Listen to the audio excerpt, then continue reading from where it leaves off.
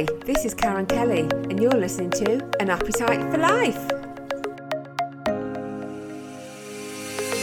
There's a great mix on this show with various topics, amazing guests, and the occasional celebrity guest.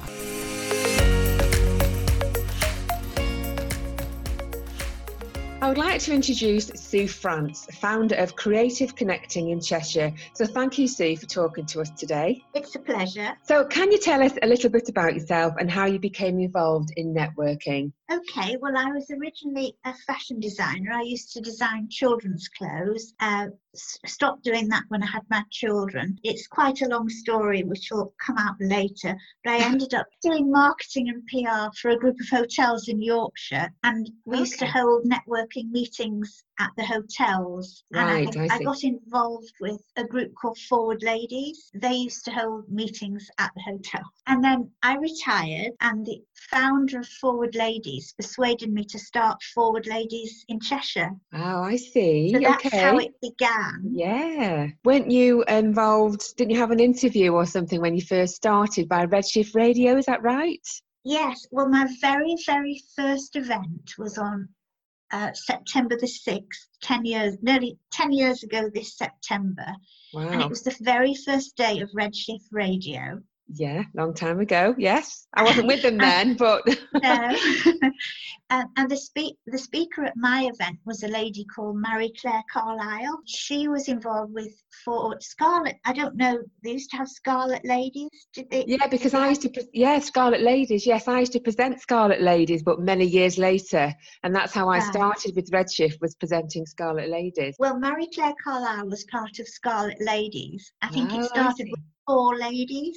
And she was one of them. And so she was my speaker. So she brought along Liz to my event. And I didn't really want to do networking events. When Etta Cohen, the founder of Forward Ladies, asked me to start Forward Ladies in Cheshire, I was terrified of speaking in public. And she said I didn't need to. She said, as long as I just said, hello everyone, here's the speaker, Marie-Claire Carlisle, I could sit down and never say another word. So she promised me that's how it would be. I was just terrified. Lying? Was she lying though? Yes, she must have been. Yeah. But that's what I did at the first event.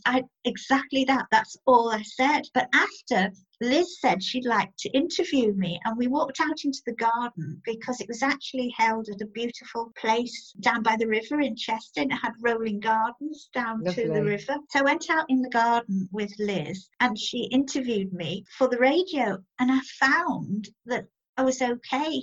But I found I could actually speak, and I was okay. So I carried on doing the events, and I gradually spoke a little bit more and more. Probably got more confident then, wouldn't you? You see, you get used to it. Yeah, and then we sponsored Scarlet Ladies for a couple of years. Oh, wow. Okay, yes. I must have a look at that. I might even re-look at some old shows and see if I can hear them. See if you're still on the system in the archive somewhere. Oh, that would be brilliant. Have a look. Yeah, I'll check with Liz. Yeah, so that's how the networking began.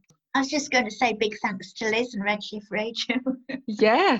And the thing is as well, though, when you're being interviewed on radio, like now, it's just one-on-one. It's a little bit easier, or in a couple of you. But it is really daunting, isn't it, when you've got a great big room full of people and you've got to stand up in front of them and say, hello, this is going on today, sort of thing. It's quite nerve-wracking, isn't it? I know. I used to be all right going on Scarlet Ladies until one day Liz told me that the webcam was on. Oh, no. Put your lippy on quick. That threw me a bit. I bet it did. So where did the name come from then? Why was it Creative Connecting in Cheshire? Well, everything I say is a long story, so I'll try and make it short. Don't worry. I retired from Forward Ladies. It was, as I say, 10 years ago, and it had quite a big following by then throughout Cheshire. I was holding meetings in Nantwich, in Chester, all over the place. I was holding about 6 or 7 meetings a month. Then the lady that owned Forward Ladies sold the business, and I decided it was time for me to retire. So I had my last event. It was at Manchester House in Manchester. Everyone brought me cards and flowers and gifts, and I said goodbye to everybody. And then about 2 weeks later, they started emailing me, asking me to keep doing events. So I thought, if I do them, I'll keep it really simple. I won't have a website. I'll just have a Facebook group. And that's how it's worked out. So I actually only had a gap of a few weeks and carried on. But I also do them only in the area surrounding me. So I do them around Northwich and Nantwich, near where I live. I don't go all over the place. Too far afield. No. And in Manchester city centre as well. Yeah. Sometimes Chester. And also, you've been hosting a literary lunch now for many years, haven't you? So what inspired you to first start holding those events? It was Marie Claire Carlisle again. Oh, I must meet this Marie Claire Carlisle. You must. She'd written a book called How to Be a Money Magnet, and she'd self-published. And while I was holding the networking events, I kept meeting ladies who wanted to self-publish and didn't know how to go about it. So I thought, I'll hold a literary lunch. Marie Claire Carlisle can come on and talk about her book. The person that she was involved with, a lady called Jane at the time, said she would do a workshop on how to self-publish. So that was my first lunch. So it started off with just helping people to self-publish, but obviously it's developed since then. If we were able to hold it this year, it would be the 8th time. I really do hope you get to run that again, because for me, it really did open doors. It really did help me. Of course, I met copy editor Sean Ellen. It was just prior to that, but because of Sean, I came to the very first meeting, which was his 6th, I think. 6. It was literary lunch number 6, and of course I got to present my book. Yes, I did. And I absolutely loved it, and I really look forward to those, especially when you're meeting other ladies just like you that are in the same position and they're up and coming authors. Oh, fantastic as well. So okay then, so we're all on lockdown now. So how has COVID-19 affected your business, and what have you found the most difficult about it? Right. Well, I'm 71, so looking the amazing. Technology. Knowing that I have to keep going because I've got quite a loyal following on my page. Yes, you have, yes. People expect something on there. And seeing that all the other networking companies are Zooming and doing all kinds of creative things and just trying to learn how to do the same things. Have you been using Zoom much? Because everyone's using it, and I think I'm learning something new every day. It's amazing, really. It's a great tip. You're shaking your head. Is that a no? No. Are you scared of it, Sue? It's really good. It's easy. I'm doing a StreamYard. See, I've not heard of that. I've not heard of that. Have I got the name wrong? No, it's probably I've not heard of it. I wouldn't worry. Is that via Zoom or something else? It's where you have 2 people talking on the screen. Right. So it looks like Zoom, but there's only 2 of you. And I'm doing one of those this week, and I'm really terrified about that. I have to do it. I have to do it to keep up. So yes, I know what you mean. And sometimes, though, you have to really face your fear, don't you? Because I'm afraid of live, because I've made a few hiccups. Yes. But I don't mind pre-recording, even though it takes me 1,000 takes, because I'm very critical. But live is quite daunting, isn't it? If somebody invites me to a live, it's different. But if I'm hosting it, I think it's quite nerve-wracking, isn't it? Yeah. So have you had to cancel many events then during this time? Because I know it started in March. Did you have any events that were in your area that you had to cancel, or you've got round that? Well, the first event was March the 19th. I think that was the day we went on lockdown. On lockdown, yeah, I think it was, wasn't it? Thereabouts, wasn't it? Yeah. Everybody had paid. So one of my friends, again, I have to rely on people. I'm so glad that I can rely on people that are technical. Yeah. She said that she would put my event together, and it was on another thing. I think it was called Be Live. See, I've not heard of that either. See, you're more knowledgeable than me. So she did this Be Live. So I started a group on Facebook just for the people who were able to come to it that day, who were still able to be there on March the 19th. And we still had the speakers, and they still spoke at the time they should have spoken. And we also have the stall holders speaking. So everybody was live on turn, but it wasn't like Zoom. You couldn't see the people who were watching it. And it went really well. It was brilliant. So that was that. So after that, I wasn't having events in the middle of April. I was having one on April the 30th, and we did a video of that event. I don't know if you've watched it. I haven't yet, no.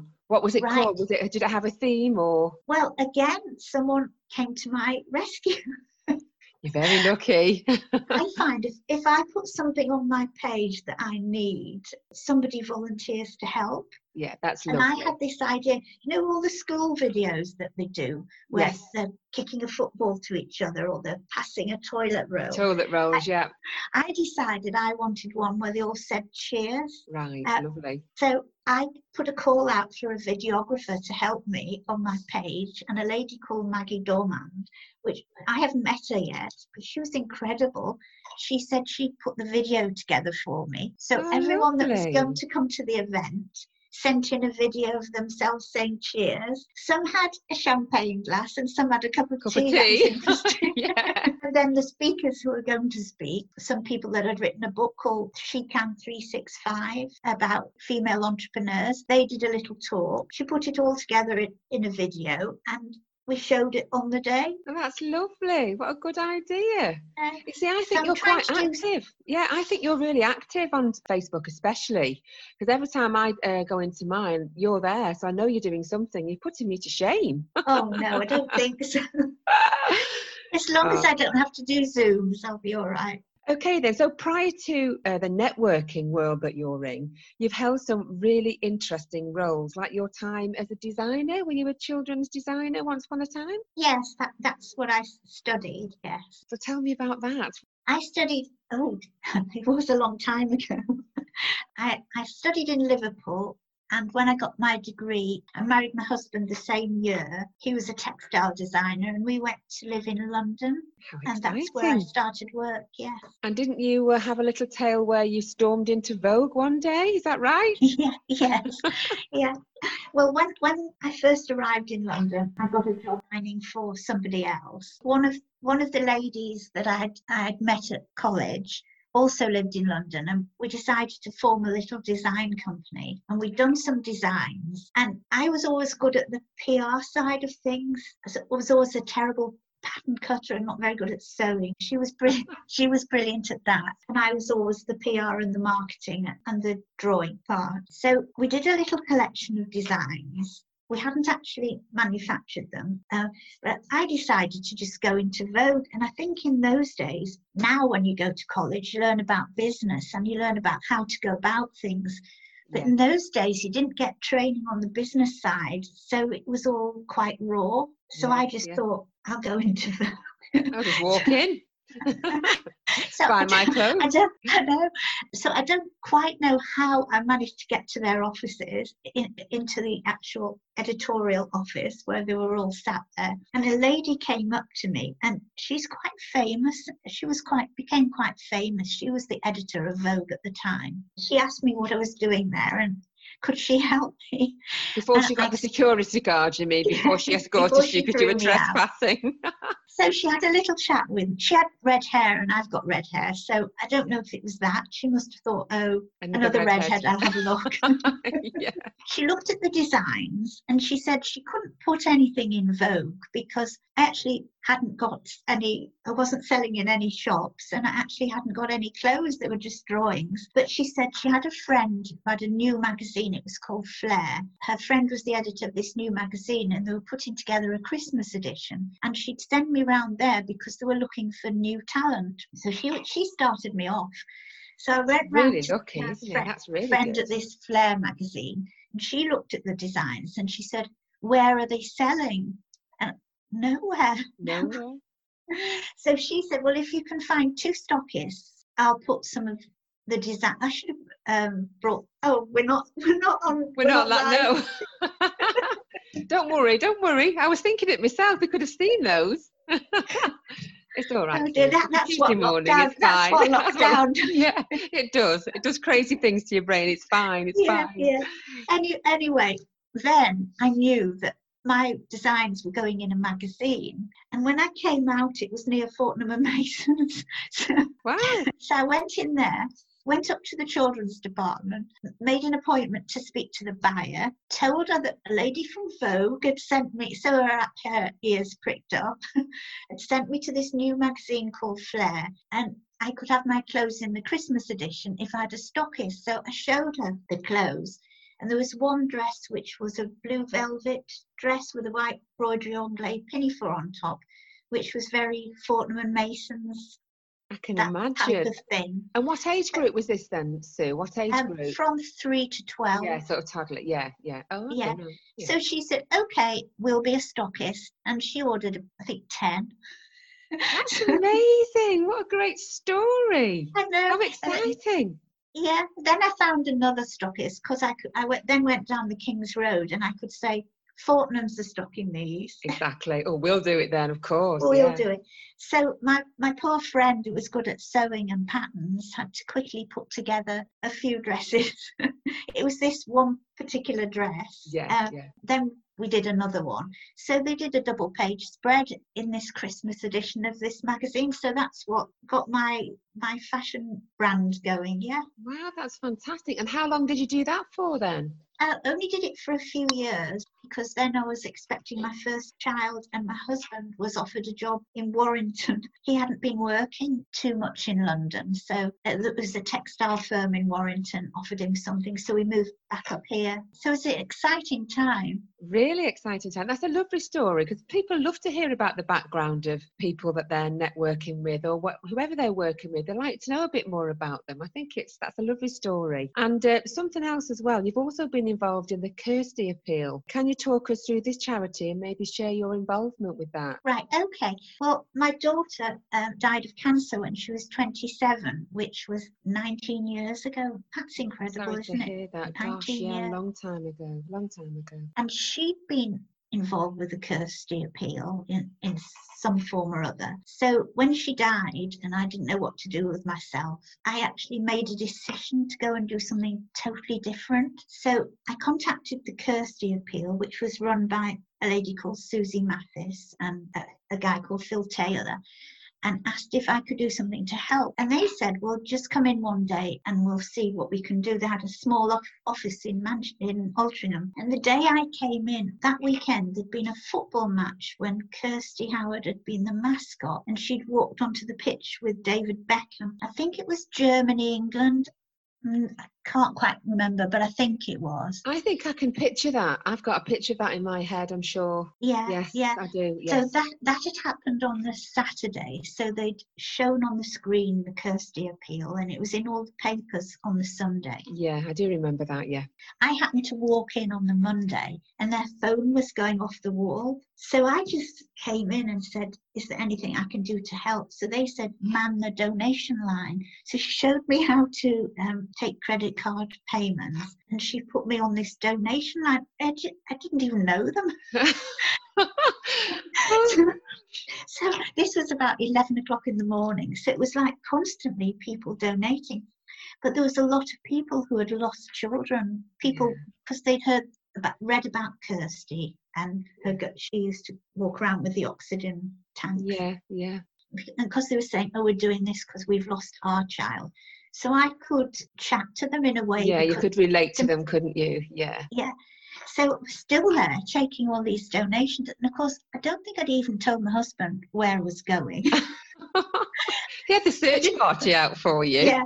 So 7 o'clock that night, he rang my mobile. That's a long day, isn't it? It was only a few months after Rachel had died. So I suppose he'd be very worried. Time. Yeah, of course it was. Yeah. So he rang my mobile, but I was on the phone at the time taking donations. So Phil, the guy that ran the office, picked up my phone and he just said, Sue's really busy at the moment. She can't come to the phone. She'll call you back. And there's my husband thinking, where is she? Who's this guy? Who's she with? Oh my goodness. So that's how I started working for the Kirsty Appeal. Oh, and are you still involved with the Kirsty Appeal then? No, because that disbanded after Kirsty died. There's still the Kirsty Club. The Kirsty Appeal raises money for Francis House Children's Hospice. So they still do through the Kirsty Club. So they do certain events a year but it's different to the Kirsty Appeal. Oh, that's a lovely story. I'm really sorry to hear about your daughter, but it's lovely that you could get that help yourself and help others by answering those calls. It would have, really helped you. So back to the networking then, Sue. Do you have any events coming up at all? Anything you've got going on social media that we can share with our listeners? Well, the anniversary of my daughter's death was May the 15th. So I decided I always do something around that date. So on May the 14th, I was doing an event called the Sparkly Heart Lunch. Did you do that every year? Yes, of course. Yeah. It was due to be next week. Of course, it had to be cancelled. I do it with another couple of ladies. Sue Dewhurst, who runs Cry for Matthew. I think she's been on Redshift. And Deborah Dixon Williams. She runs Brothers in Arms, which is in memory of her son, Aaron. And they both lost their sons to, they both died of cardiac arrest. So it's Cry. So we put together these events. We raise money for Cry and also my charity, which is Gift of a Wedding. I'm the patron of a charity called Gift of a Wedding. So I was thinking, what can I do next week? So far we're doing a raffle. So people can go on Eventbrite and book on, just pay £5 to be in the raffle. And then I'm trying to find good prizes. So people on our page are offering prizes, but they have to be prizes that they can send to the winner. So it has to be a product. Because I can maybe donate some prizes, but they're probably not wedding gifts, because I know about the charity. These will be children's toys, because my husband's a director of a toy company, so I can get toy gifts together if that's any good. Well, they're just raffle prizes for the people on my page, so it can be anything. Yeah, okay, I'll get some together for you. That'd be brilliant. Okay. So I'm also trying to think of different things to do on that day on the page without using a Zoom. No, we're going to get you using Zoom, because I think this week or next week, send me a link and I'm going to help you. And then you can create some meetings, can't you? Well, Sue, it's been so lovely talking to you today. I really hope that things return to some sort of normality soon, so that you can carry on organising your wonderful event. And I wish you all the best at your Sparkly Lunch next week. Thank you so much. It's been lovely talking to you. You've been listening to my podcast, Appetite for Life, also supported by sponsor Danebank House Dental Practice, where happiness starts with a smile. Would you like to be a guest on this show? Or maybe you're interested in a sponsorship package? For any further information, you can find me across various social media platforms as Karen Kelly Podcasts, or send me an email, karenenderkelly@btinternet.com.